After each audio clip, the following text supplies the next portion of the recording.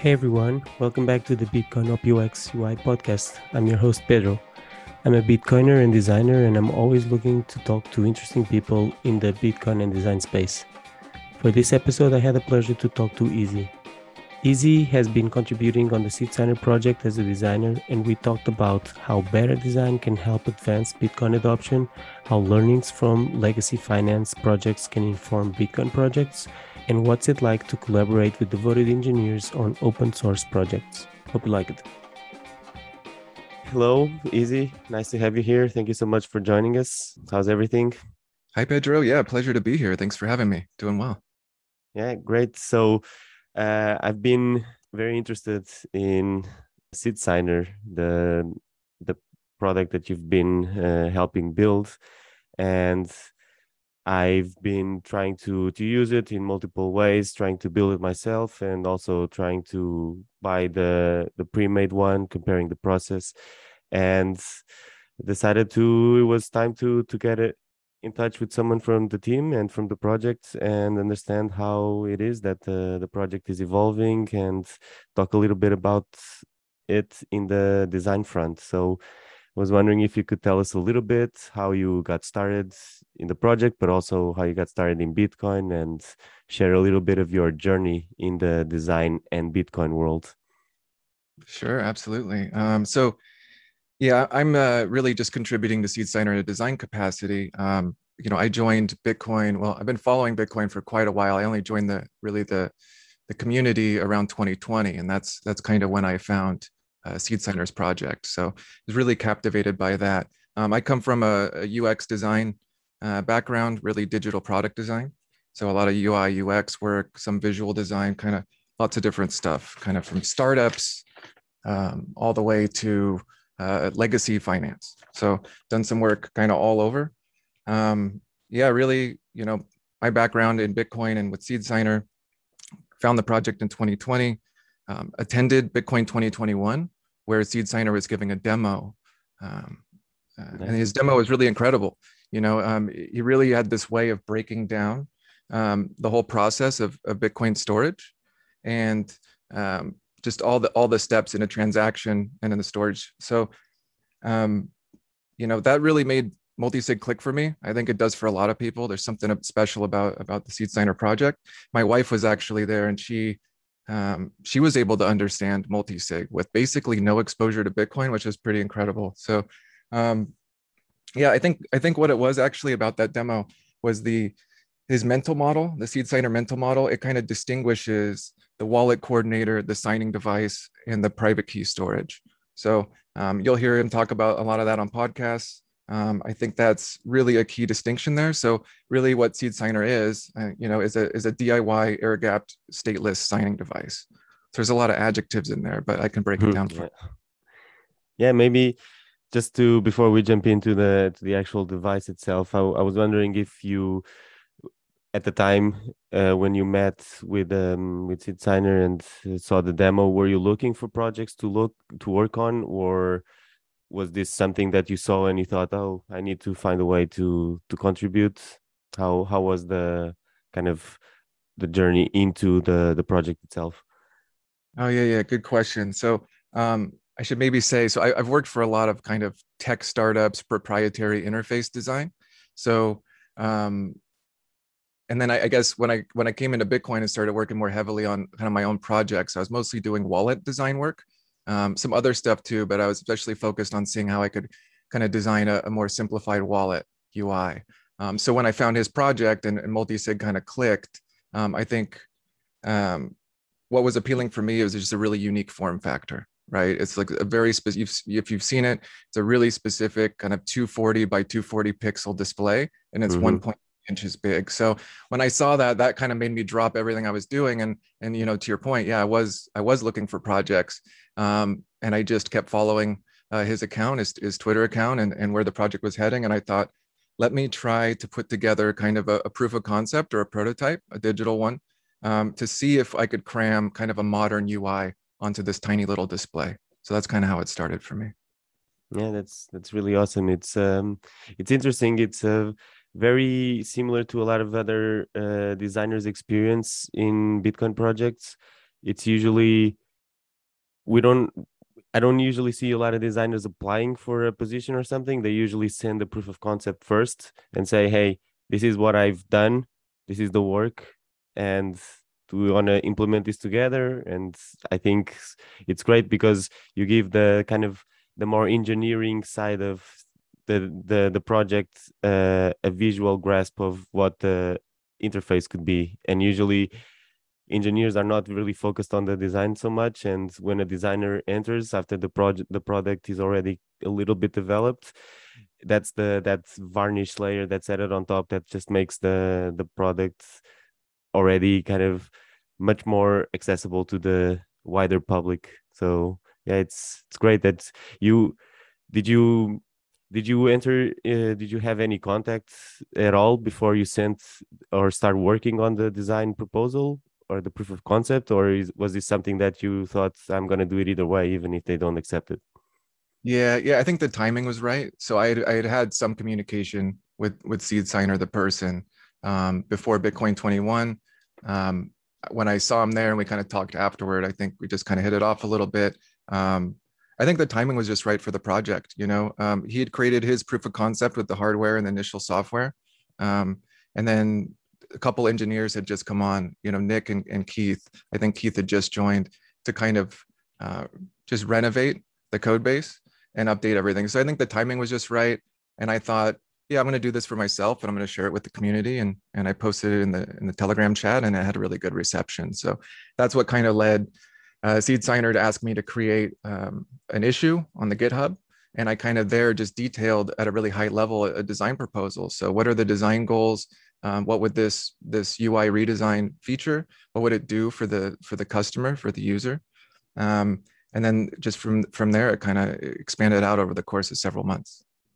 Yeah, that's amazing. It's great to see other designers just join in, take initiative, and just propose things, sometimes even if unsolicited, because not everybody knows what they need until they actually see it. And I think designers have this really amazing skill of being able to translate a journey or a flow into something visually appealing, but also a clickable prototype can make, even if it's just like 10% of the experience, it can make something look real, even if it's not, and it can open so many doors. And I imagine, have you done a lot of work on the UX part, or are you just doing straight up like skinning the UX? Are you contributing in trying to make the journey and reaching certain parts of the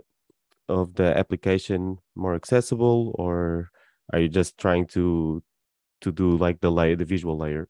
Yeah, so I mean, I really look at it holistically. I come from I guess from a UX and UI, you could say, background, but really digital product design, right? So the design role nowadays, it's evolved since the start of my career, but if you're a product designer in a company now, you're kind of expected to do everything, right? Some visual design, interaction design, user research, kind of the whole deal. So that's the lens I brought to the project.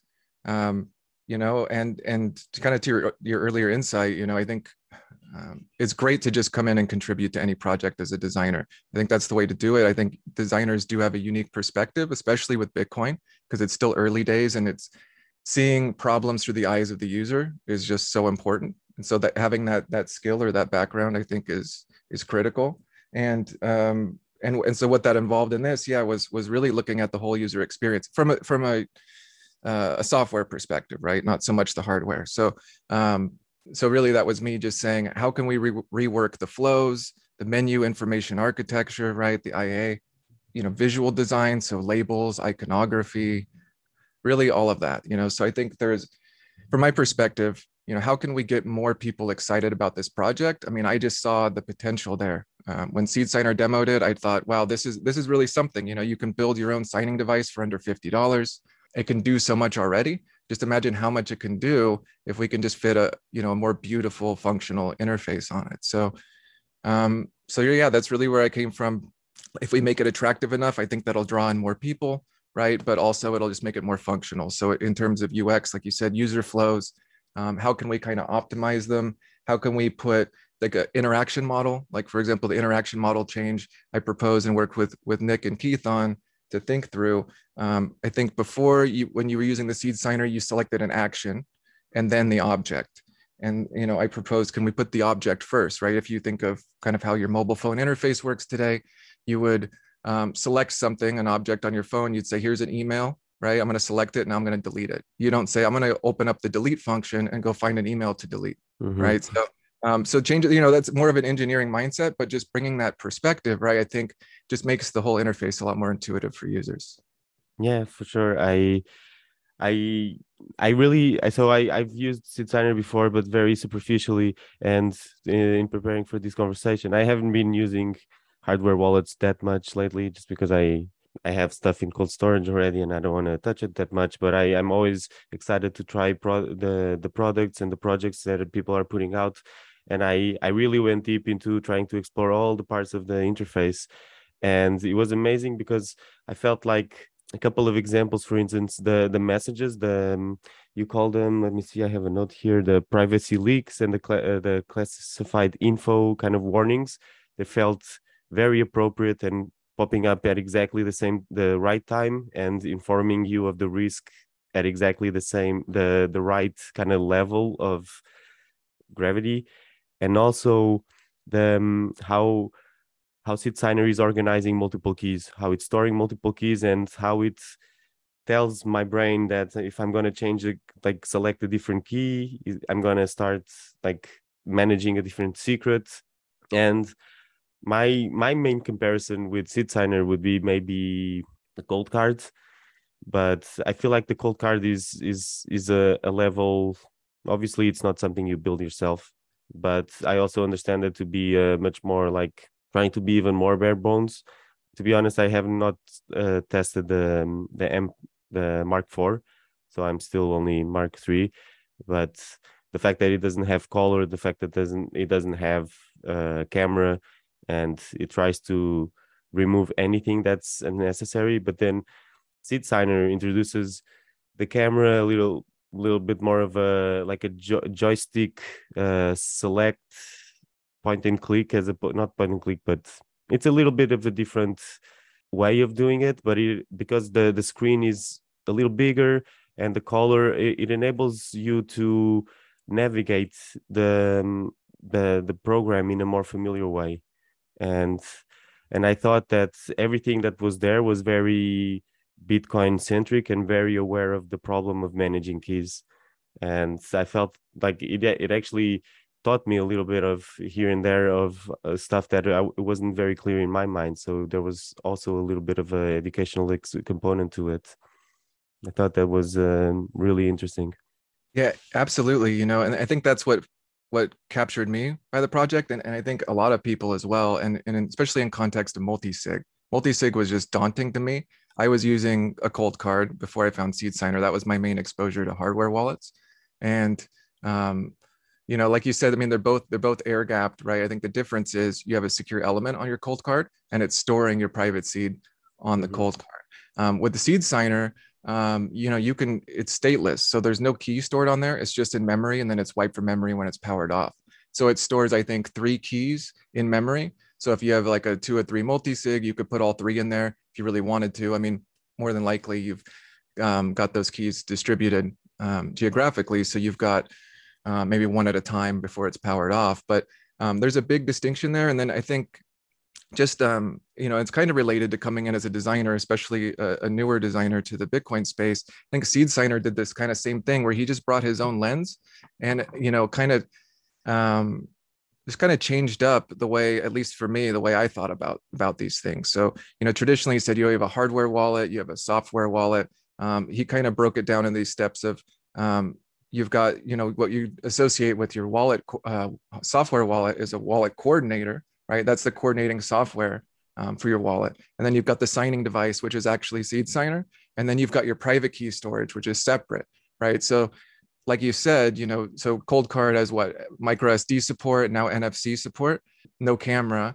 SeedSigner is all camera driven. So it's all QR codes. That's how you pretty much do everything.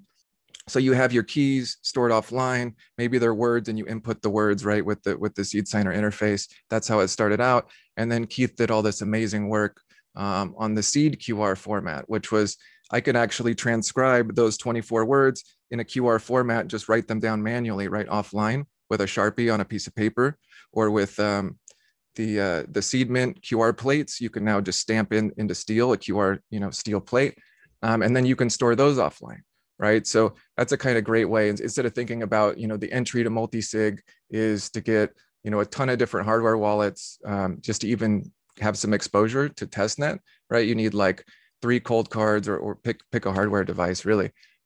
You can just have one Seed Signer for under $50. You can get on testnet, just create 3 keys, and then you can transcribe them on paper. So if you want to play around, you don't have to enter those words over and over every time you boot the thing up. You just scan the paper QR code that you have, or the steel QR code.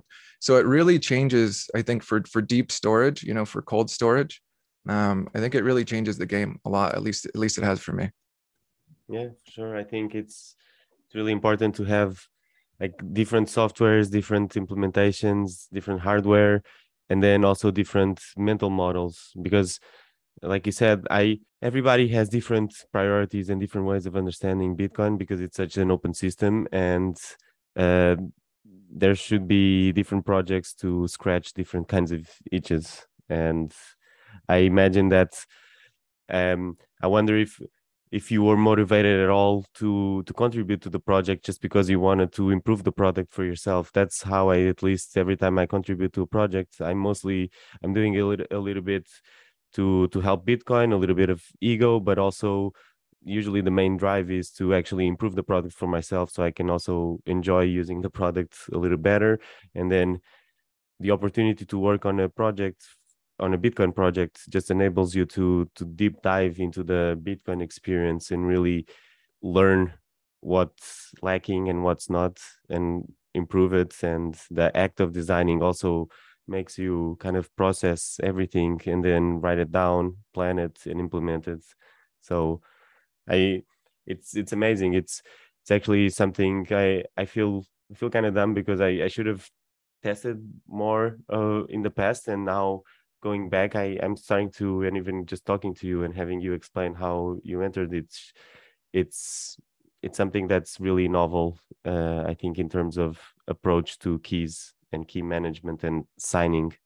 Yeah, absolutely. It is very novel. And I mean, I could identify with you. I mean, I hadn't built my own Seed Signer until after his demo at Bitcoin 2021. So I've been following the project, but admittedly hadn't actually built it myself. So it took me a while to get in. I think mostly I was intimidated by multi-sig. So, that's like you said earlier, it really, I guess for me, I got involved because I was thinking this is a unique challenge.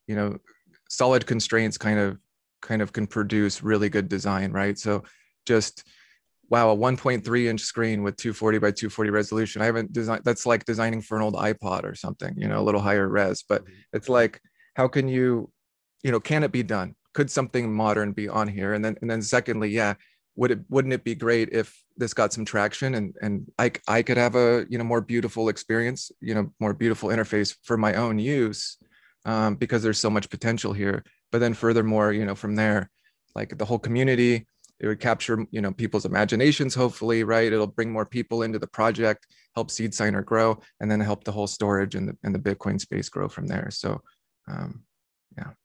And the ethos of creating something from scratch with off-the-shelf software, or sorry, hardware rather, and particularly the Raspberry Pi. Even though currently it feels like there's a little bit of a shortage, I wonder if Bitcoin projects are responsible for this kind of shortage that there is on Raspberry Pis. But the Raspberry Pi is such a versatile device, and this Raspberry Pi Zero, it's amazing because it's like such a powerful computer in the palm of your hand.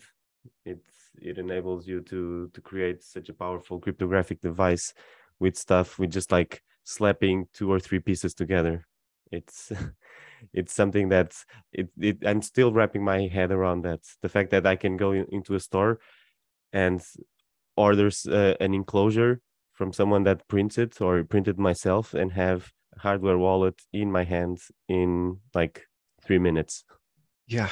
Yeah, it's crazy. And there's a lot of opportunity just like to learn multi-sig, to learn, rethinking the ways you think about storage, right? That it doesn't necessarily have to be a key on a secure element, that your keys can actually be separate from your device. You could think about just the learning experience of the tinkering with hardware. I mean, it's this project, the Seed Signer project is just a few components, right? For under $50. It's like a camera, Pi Zero, the Waveshare kind of hat, right? That has a joystick and 3 buttons, and then that enclosure, an SD card. So, but in putting together the components, you've got kind of on the Pi Zero, the pins don't usually come soldered, right? So the GPIO pins, that kind of 40 pin connector, it doesn't come pre-soldered generally. And so you're kind of faced with this thing, do I learn to solder or relearn? In my case, it's been like 20 years since I'd done any soldering.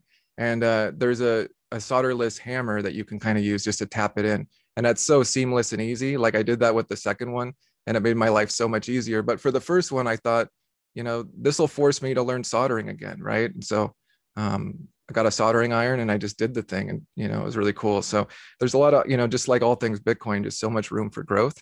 And I think you see that reflected with the hardware, you see it with the software, right? And just the entire experience. Yeah, I wonder. I think I'm already learning a little bit with you. The solderless hammer. I wonder, like the one I bought a new one to build it for myself recently, and it came with the pins separated, but it was actually a pin type, like the row of pins that I never seen, that had a little ring on one of the ends. Like each pin had a little, it opened up and then closed again. And I was using that, and I tried not to use it with no solder at all. And I connected the hat to the board, and sometimes it worked and sometimes it didn't. I was a little confused. It turns out that the connection was the all the pins were some, like, they were not properly connected, so I had to solder them in. But now I have to go back and look and see if these special pins were actually designed to be able to maybe hammer them in or something, so you don't need any soldering. But I like soldering. It makes me feel a little bit more like hacky, and I know it's like it's probably the most basic action you can do in the hardware world, but it kind of, I like heating up the solder and attaching the components, and it makes me feel more connected, and it gives me a little bit of a authorship into the hardware itself.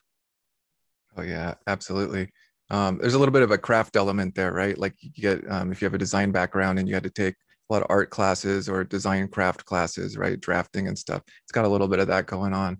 It's kind of meditating, right? Mhm. Yeah, if you're having issues with it, so like I'm no expert in the hardware space. No, it's fixed. It was just stupid. It was just stupid of me. I thought that those special pins would enable contact, and it didn't. And when I tightened the screws that connect the two boards, uh, a couple of pins probably didn't have full contact, so the hardware just didn't understand what was happening, and I couldn't get the software to load up, or at least to show on screen. It's done. It's fixed. It was my problem. Okay. But Nice.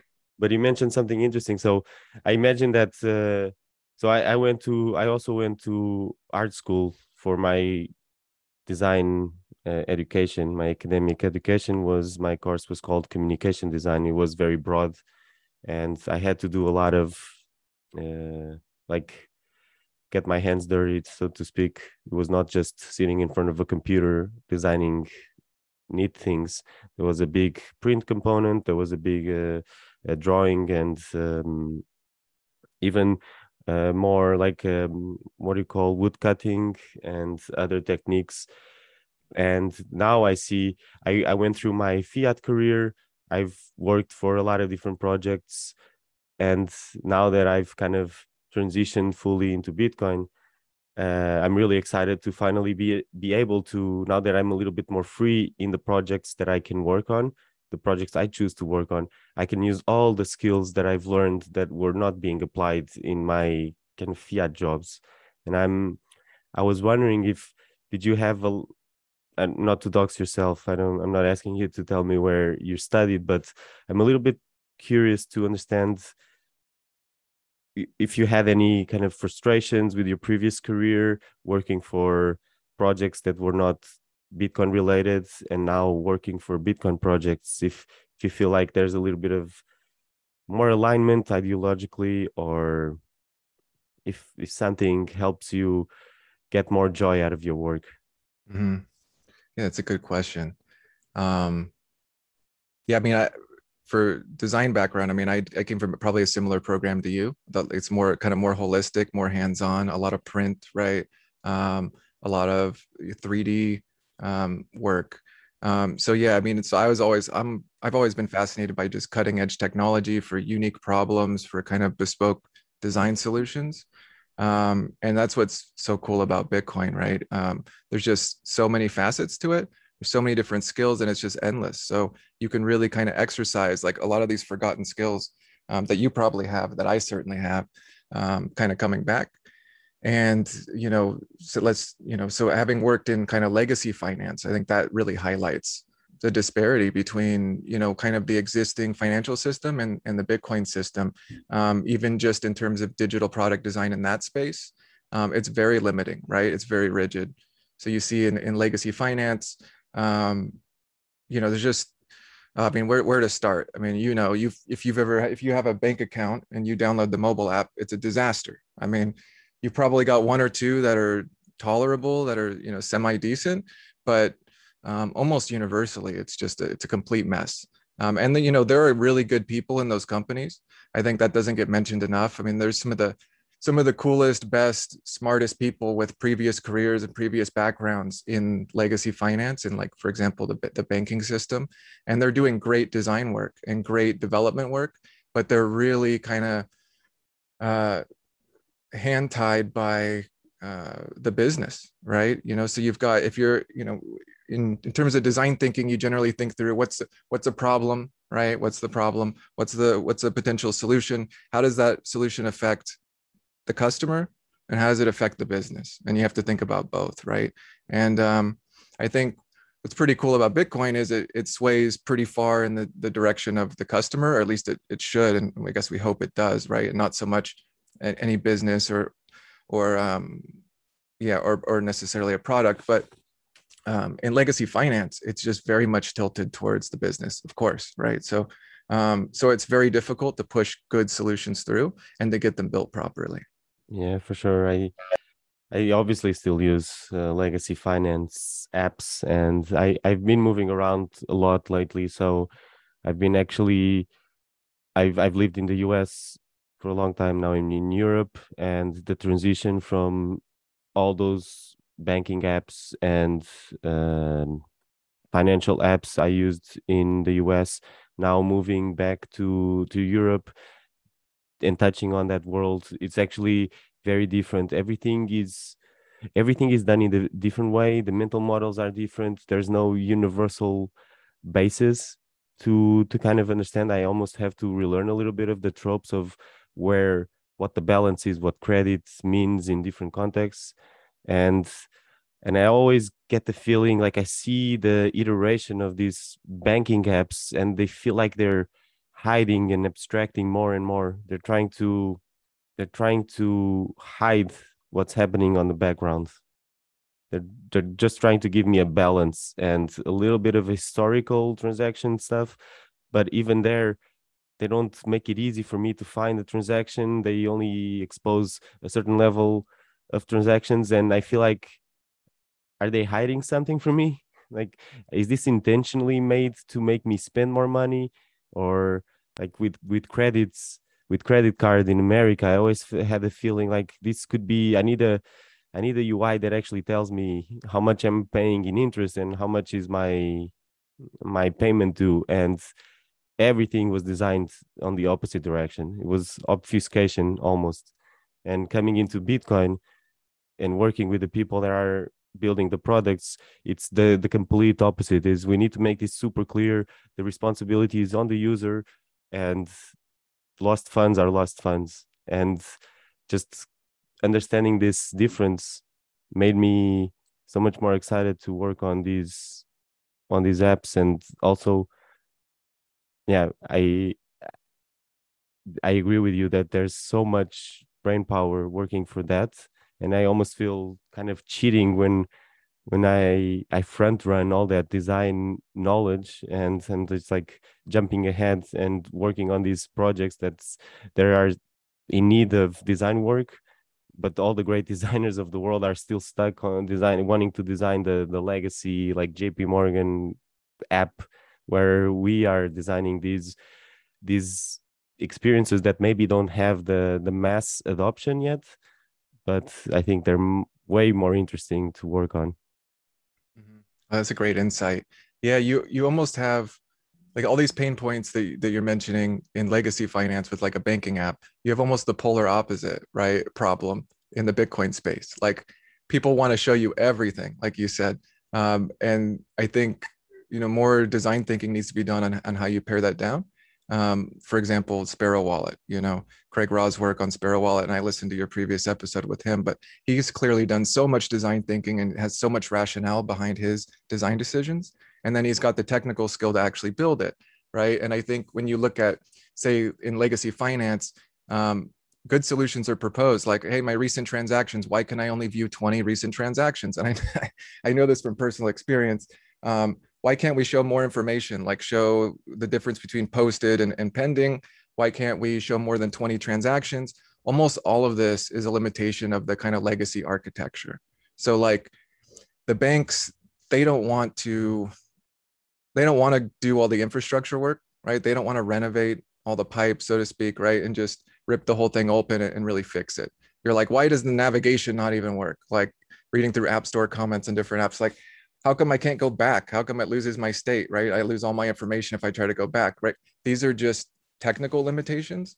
And so it's almost impossible actually to build a solid, or like a net new design solution. And also there's just this kind of like fiat mindset, I think, with leaders in banking. I mean, to be fair, people need income, right? They need a reliable salary and they need health benefits. And so you can't really be upset at people for working in these companies. But I think the problem really, and you see this everywhere. I mean, I'm always talking about this, just leadership in general, but especially in banking, is just really lacking. So new leaders come through every 6 months, every year, every 2 years. So it's constantly a big shuffle for everybody doing real work, and they want to see quick results, right? They want to see like a new candy coating on top of the interface. Let's put some new visual design on, and let's not actually fix any underlying issues, right? So in contrast to Bitcoin, where it's like you have an idea, you can just build it, and things aren't really set yet. And I think Seed Signers is really a testament to this, of him coming in and saying, why don't we think about storage a little bit differently, right? Maybe some of the terms have been used before, but we can kind of separate the steps in this process and maybe even build an all new hardware and software solution, right? That operates differently. So it's so much harder to do. And I guess one more point on that, like what you mentioned, the difference between Europe and the US. I mean, I've done a lot of kind of competitive analysis, right, for design leaders in banking around what's cutting edge, and you see, I think you get like M1 and Revolut, or like some of these more European fintech companies, right? And they're really thinking about how can we, just start from scratch as far as the interface itself. But I think they'll always be a little bit bottlenecked by, just the underlying technology, right? Like if you have to operate on, ACH or whatever, right? So that's always going to be a limitation. That I think the shining example, and it's kind of a crossover app really when you think about it, is Cash App. And I'm always referencing Cash App for the patterns they use, for the way they think about the flows, navigation. It's just such a simple app to use, and it can kind of do both, right? The legacy stuff and the Bitcoin stuff. So I think that's the trend, and I already see a lot of like the legacy finance apps moving towards apps like Revolut or Cash App, right? And they'll continue to do so. They'll never be able to kind of match them unless they do the hard work underneath. I mean, you say it's technical debt and technical limitations, the primary reasons why maybe they don't innovate or maybe they don't improve on the experience that much. But I actually, I'm a little more skeptical, I guess, or not as nice. But I actually think it goes against their business model. I think their experience needs to be obfuscated intentionally to make you, it's designed to make you spend the money. It's not like everything in Bitcoin is to secure your money, because it's your money and you choose to run that experience. And you can move, I can store Bitcoin, and create a seed with Seed Signer and move Bitcoin over there, but I can just take the decision and move it elsewhere without nobody stopping me. So I imagine that when you're designing that experience, you have that in mind, that nobody's telling me that I need to use this. For the legacy banking system, I have maybe a choice of 5, 6 banks and 5 apps. But with Seed Signer, I can actually, if I have the skills, I can take the code and change all your design, change all your uh, the engineering, create my own, change the hardware even, and it's open. So you have to respect the user a lot more. With the legacy finance, there's an understanding that the customer is already captured. There's no, it's not like they have their debt with us, they have their funds with us. We can even prevent them from withdrawing too much at the same time. This, and just that, like imagining, sometimes I imagine the what it is for a designer working for something like Alipay, and having to have on their design application, having to design the screen for your funds have been confiscated or something. Like just having to mock that up and feeling like, oh, I'm being part of the process of blocking people from accessing their money. It's probably, I don't know if they cross their mind, but they're actually working on a product that's gonna make people cry on the other end. It's, and I think on the Bitcoin side, it's the opposite. You want to avoid at all costs the customer having a bad experience, the customer, no, the user having a bad experience, because there is a possibility of loss of funds, but it's from error. It's not intentional. At least I would hope so. There might be some backdoor, some Trojan or some malware inside of Seed Signer. I didn't run through the whole code, but there's a little bit of an element of trust. But I trust that this is the device that you are using for your Bitcoin, and that Seed Signer, the guy is using for his Bitcoin. So if there's malicious intent there, we're all screwed. In the banking system, I know that someone is in control. I'm not in control, someone else is in control, and at any time they can block me out of my funds. Yeah, absolutely. I guess there is a risk, for a bank of losing customers to one of the several other banks, right? Like, oh, the way they've handled my mortgage, or the interface is just so bad, even, right? Like there are people like that. Like the app is just so bad, I can't use the app. I'm going to move to another bank just because of that, or the service, or because one of the banks ripped off a bunch of customers and opened accounts in their name, right? So there is like reputational damage there, but obviously they can absorb a lot more of that damage before there's any real issue. And then in the Bitcoin space, a project like Seed Signer, there is a reputation there. And Seed Signer, the guy is very, very receptive, very vocal. And the community is just incredible, so and like you said, you can kind of trust that other people are using this. Maybe I should check it out. And obviously you experiment with testnet or something first, right? So you kind of get used to it, get comfortable with it. But like you said, I guess a bank can lose your money, and that could be a serious problem. But in Bitcoin, if you lose your money, that's on you, right? So yeah. It's a very different approach, and I tend to like it. And you mentioned something. I actually am very opposed to testing on testnet. I don't like testnet at all, mostly because the testnet Bitcoin is somewhat worthless. I feel like every time I test, I always set aside a little bit of Bitcoin, and I say this is going to be the price of this lesson. And unfortunately, I have to teach myself, or I'll just follow some tutorial. But this is the price. I'm ready to lose this. And but one thing I really like about Seed Signer, and now with this seed tool that Bitcoin Q&A created, and there's a couple of other websites that you can even like have maybe 6 tabs open with these tool creations, and a couple of maybe even on your phone, and go through entropy, input the entropy, and just make sure that everybody's creating the same seeds. and that gives me a lot of trust in the system, because if you can generate really fast, you can change the entropy and see how everything is synced. They all generate the same seeds, and you can very clearly validate that everything is following the same protocol and it's going to create the same valid seed words. And then after a while you test it, and my process is, after doing this test a little bit, then I go in and I put a little bit of Bitcoin there. But yeah, I don't know. I don't love testnet that much. I don't even know if it's that easy nowadays to get testnet coins. I know that a couple of places used to have faucets, but then they stopped working. But yeah, I was setting up this this iteration when I of the seed signer. I was very pleased with all the testing, even for the hardware, to immediately do the IO test to make sure that the camera is working and it's reading the QR codes correctly. I think it was clearly developed by Bitcoiners in a way. It's very clear that this is Bitcoin specific software, and it's another thing that kind of counters with the legacy finance. It's legacy finance, but everything is kind of different, and it doesn't really. It's too broad.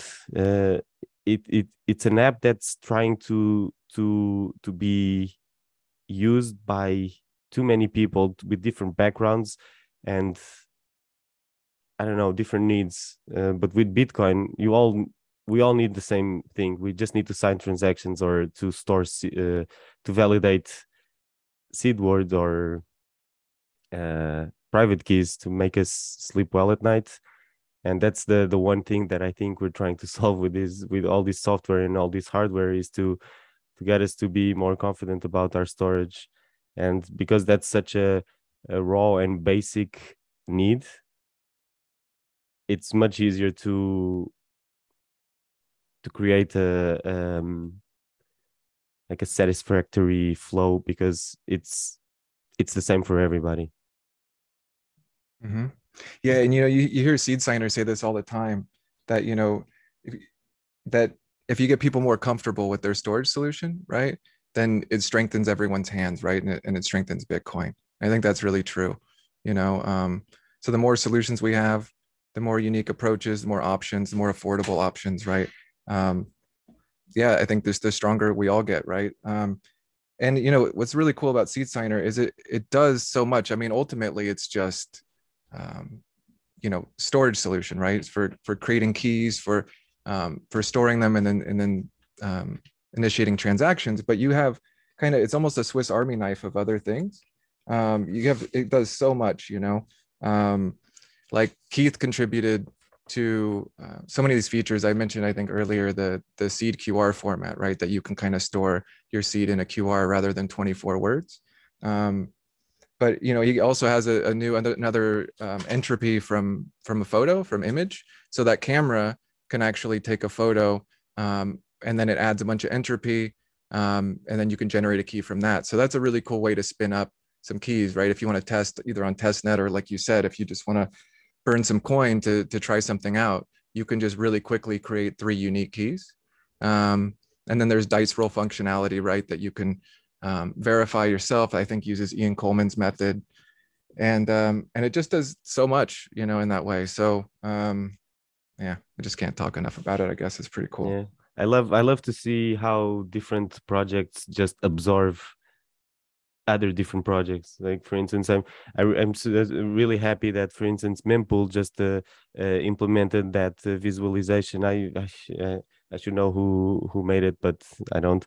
The little blocks that are being formed, and the visualization of the Mempool, it was just implemented and added to the mempool.space project, and this was a separate website. In a way, it was almost like a competitor, but then, because we're all we're all fighting for the same objective, I don't everybody in the end wants their project to be added to the bigger project just because it's so helpful, and there's a little bit of like you said, a reputation. I think in Bitcoin, all you have is reputation. It doesn't. I don't. Nobody cares how much Bitcoin you have. Nobody cares how much um, money you have, fiat money. If it's all about your contributions to Bitcoin and your reputation. If you have been scamming people or not been scamming people, and every time every time I make a contribution to a product to a project and it gets accepted and it gets merged, I always feel really happy. I'm always feeling like I'm carving my way into the history of Bitcoin somehow. And I feel like 50 years from now I'm gonna go back into my GitHub and go through the history and feel so proud about the contributions, even if they're really small.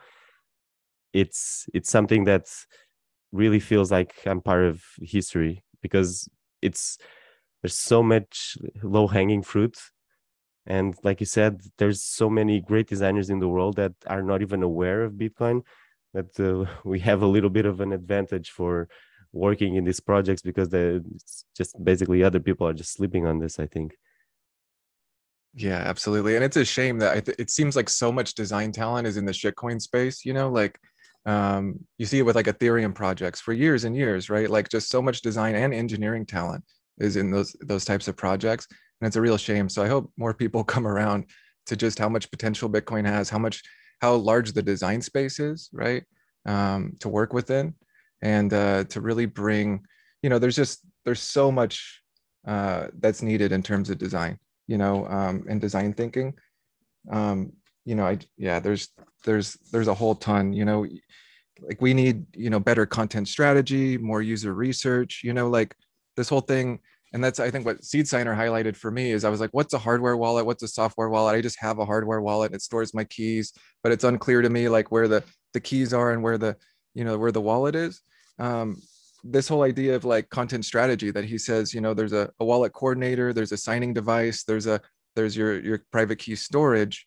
That, you know, it really highlights like a content strategy problem, right? Like we need more people that are savvy with content strategy to clarify terminology and get rid of, you know, at least some of this jargon. So I see the Bitcoin design community doing a lot of that, and having a really unique perspective there. But obviously that has to be informed by, you know, user research. So more of that needs to be done for sure. You know, I've seen, you know, some really interesting user research. There's Patricia, is it Estevao? Got a Patricia Estevão, yes. Estevão. Okay, my bad. No, it's really hard to pronounce. I can pronounce it because I speak Portuguese. Oh, there you go. See, I definitely don't, as you can tell. But yeah, so you're familiar with her work, right? So she got a Spiral grant, and she did some really insightful user research. So it was like problems, goals, pain points of users. And it was 21 users from around the world and varying technical levels. So that's the kind of stuff I would love to see more. I mean, I extracted a lot of insights there and shared them with SeedSigner and Keith and Nick when we were going through this, like 8 or 10 month redesign process for the UI. So I'd love to have more data like that, more like real user researchers doing this work. You know, in the fiat world, generally you're on a team, you have like a dedicated user researcher, like you need to have some experience as a product designer in that space, but you usually have a dedicated resource to kind of work with who can just focus on, you know, interviews, surveys, prototypes, and all that. So would love to see more of that to inform kind of these design decisions that we're all making across projects right now. And then just data in general, right? Like data driven decisions. I think it still seems to me, you know, and I'm relatively new to the space, right? But it seems to me a lot of design decisions are being made based on kind of personal preference, right? And that the really outspoken decisions tend to win over, right? So whoever is the loudest in the community, we need to use this word, we need to use this pattern, whatever, tends to win out. And people just kind of go, okay, those people were louder, we're going to go with that for now. And then probably the argument comes back up later, right? But, you know, having more quantitative data, you know, so that people can make, you know, really informed decisions on users' behalf, I think is important. And it kind of highlights, I've thought a lot about this actually, like how could we get more quant data for SeedSigner? Because it's so privacy focused, right? You build the hardware yourself, it's always offline. There's never any connection to the internet, right? So you can't really anonymize, the user data and send it back to the web and figure out like what flows are working for people, where are they having issues, like how much time on task and all these kind of metrics and KPIs, right? Like you can't really track that. And so it makes all the data we can gather a lot more qualitative. And it's just like asking the community, hey, where's your pain points? How could this be different? What do you think here? Like, should we call this button on the home screen keys or seeds? And, Seed Signer and I got into a little trouble, I think, doing that early on, putting up like a visual comp and saying seeds or keys and, all these types of words. And obviously there's a lot of baggage, a lot of opinions there. So even what the qualitative data you get, and you could try to quantify it with a poll or something, but ultimately it's really people are going to be more outspoken in one direction or another. And the others, right? Like the other comments, like write in the comments what you think. There's like a million other options you didn't think of. So ultimately, I think if we can really solve this problem of like more research, more data in a privacy focused way. I'm not a product manager, right? So that's not my expertise, my area of expertise, but I would love for somebody to really think about how we could do that. Yeah, for sure. I think that's exactly, you touch on so many interesting points. You were mentioning data, and I was like, yeah, you're never gonna you're never gonna get any data from me because obviously the devices are air gapped, and I would hope I would never have a device that touches Bitcoin that's actually sending data to a server, and I think that's pretty common on Bitcoin not to have that at all. But like you said, I think there's a lot of people. I think what we need is the exactly like the work Patricia is doing, like on one, almost maybe even in person, bringing a couple of seed signers to devices, or even testing applications and writing notes and seeing how people use it. Like my contributions to Bisq, I use my family to test them. I tell them, okay, can you help me? Forget about Bitcoin. Do this for me. Uh, do this test, and I'm gonna just sit behind you, and you're gonna tell me what you're thinking. And I see where they misunderstand stuff. I see where they misread or ignore information that's useful or important. And I'm hoping that, for instance, the Bitcoin design community is really focused on this and thinking about these problems all the time. Now it's also a matter of making that information available to all the designers. And obviously, there's going to be disagreements. And the seed signer market is pretty much worldwide. Anywhere you can receive an internet connection and a Raspberry Pi, you can use that. And people bring, like you said, there's so much baggage coming from the legacy finance. Like I never really explored the Asian market that much, but I would be really curious to see how they interact with financial applications. And I imagine that their tropes are completely different from ours, and all their not accumulated knowledge throughout the years is gonna require a super different experience, or maybe not very different, but there's probably insight there because they come from such a different background with their money management. Mm-hmm. Yeah, that's a really good point because I was just going to mention like trying to unify a lot of the UI design, right? And just this UX in general. Like what are the patterns? What are the mental models? And you're probably familiar with Jacob's law, right? Which is a UX design law that's always referenced is users spend most of their time on other sites or apps. So make your UX work the same as the other sites or apps, right? Mm-hmm. That they already know. So it's like whatever pattern you're used to and say, it's amazing that Bitcoin, we can rethink kind of everything from scratch. But at the same time, if you're going to get, you know, just pick a family member or whatever, right? You're going to get some boomer to use Bitcoin. It really is helpful to leverage that existing mental model that they're used to with all their other finance, right? So it's like, yeah, how much can we do we really need to do brand new? How much can we actually leverage that might actually be good, from the existing space? And to your point, like, yeah, across cultures, might actually be a totally different mental model, right? So a lot harder to apply. Mm-hmm. Yeah, I, I've done some research also, trying to do some competitive analysis, not so much on the finance, but on some other applications, and I was researching the Chinese market, and I was so confused. Obviously, the language barrier is gigantic, but just the amount of information that's provided to the user, it's compared to, and I don't know if it's a design problem or a cultural problem, but it's just so different. And but I totally agree with you that we should use the stuff that already works, and maybe so there's I'm of two thoughts. I think there's an approach to the hardcore Bitcoiner that just have completely cut their ties with the legacy finance and with the fiat mindset and want something that's like um terminal. They just want to type in command line.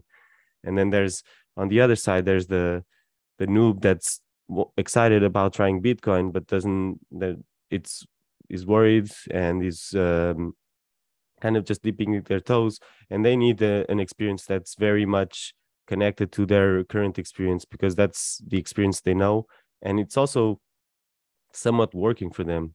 We don't need to reinvent the wheel for someone that's just trying some stuff out. If we're reinventing the wheel, we're gonna lose that user in the first 5 minutes because everybody has busy lives. Nobody's gonna sit down for 5 hours and test hardware and software like some crazy Bitcoiners do. Yeah, exactly. Right. Early adopters, right? You got to expect that most people in Bitcoin right now, since we're so early, are still so technical. And, that's what made me start contributing to the space. I'm going, I probably, and even being a little bit newer than most people, might actually give a more unique or a fresher perspective, right? Not having as much of the baggage, right, of as many previous cycles. Um, yeah, I think, and then, it makes me think of, and I've heard Seed Signer, the person, equate kind of the Seed Signer project to a lot of DIY node work, right? Because it's a DIY signing device. You got DIY nodes, which have just exploded in recent history, right? And you have, I think, pretty strong opinions where you have a lot of the really technical people saying it should still be command line or, whatever, doesn't need to be all glossy and pretty.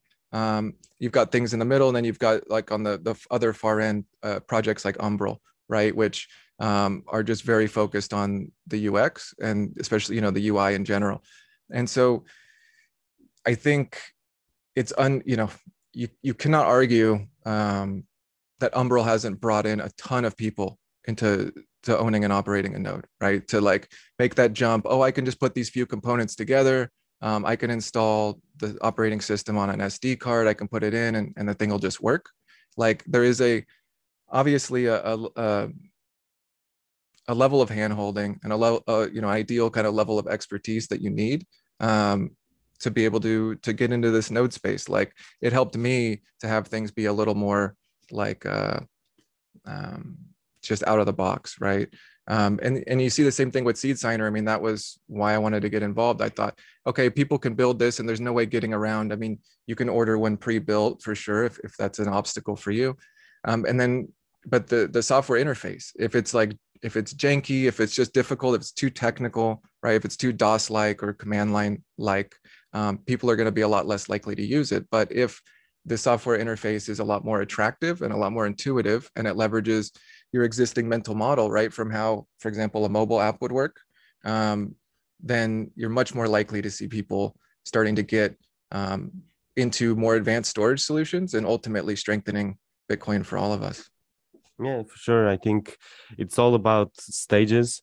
I think we all go through the stages, and hopefully we get users to not jump. I think we all have to go through the stages. But hopefully we just invite people to go deeper. So for instance, if Seed Signer didn't have such a nicely designed UI, this idea of Bitcoiners, shadowy super coders, darknet, back alley drug deal. Once you add this layer of design thinking, but also the layer of just nice brand design, it kind of dispels that and it breaks that. Like Seed Signer has a very friendly approach, and it's very hard for me to try to keep someone away from using Seed Signer and say, hey, this is to sign drug deal transactions. Well, it's branded in the opposite way. It's branded in a very approachable, easy to use for everybody. So yes, maybe it's used by drug dealers, maybe it's used by kids, maybe it's used by DIY enthusiasts. We need that layer of design on top of complex and like hyper secure software to dispel that and to get people to actually start learning. And it's like you said, it's like education is so important. And for me, Bitcoin is rather simple, but it breaks so many of our mental models in everything. And until we understand it, not completely, but at a deeper level, people will not use it, because I think you need to understand the technology of Bitcoin to understand what Bitcoin offers. Until you understand that the seed is the secret, and as long as you keep that secure, there's the mathematics behind it make it secure. Until you kind of believe that, you won't trust Bitcoin. But to believe that, you need to test it, and you actually need to do a little bit of work to understand even the code. I think people should actually read the code of Bitcoin. The first couple of implementations that are more simple, that don't have all the additions, because it's like the DNA, and it's legible. And it was only when I started doing a little bit of the code reading that I understood that I could trust Bitcoin completely with my savings, because it's there. It's all there. Yeah, absolutely. I couldn't agree more. I think that's a great insight that, yeah, more people should be reading the Bitcoin code and the, for example, the seed signer code, right? Like you can read all of that and be sure that what you're putting on, your SD card and loading into the device, that is trustworthy. And, but I will say at the same time, like this going back to like this middle ground in terms of design, like, I mean, I gave a popular hardware wallet to a family member who's like an engineer at a big tech company, and they uh, like their eyes went in the back of their head. They're like, what? You know what I mean? They like really cool tech, but they're still trying to get a grasp on the fundamentals of Bitcoin. So like I think there's this, people need to learn, we shouldn't have shortcuts. We shouldn't just obfuscate all of the technical aspects of what they're actually doing with their private keys, with their XPubs, with signing transactions. But at the same time, can we make the interface there more intuitive for people, right? So that they're not also learning like, what's this totally foreign looking device? Like what we think, that's pretty cool, right? There's nothing like it, and it gives something tangible to kind of represent Bitcoin. But like, could that physical device or that software interface be a little more intuitive and leverage that existing mental model, right? So that you're learning the terminology, you're learning how Bitcoin actually operates, but the operation of the interface is still intuitive. Yeah, great. And I imagine that a lot of people still look at signing devices in hardware wallets and think it's like some kind of Tamagotchi device or something, and they don't even understand what purpose it serves, let alone how it can help their own experience in Bitcoin. Yeah, that's true. It's like a Tamagotchi. I showed my parents. They were visiting, and I said, "Check out this cool project I'm working on." And I showed them a 3D printed, bright orange enclosure that Seed Signer had sent me with all the hardware. And they're like, "That's cool." Like, just totally, just totally don't get it. But they thought that's cute, right? Like you got a little tinkering project you got going, right? Not that you're like storing your life savings on this thing. Yeah. Yeah. So I in the podcast, I always like to ask, I don't know if it's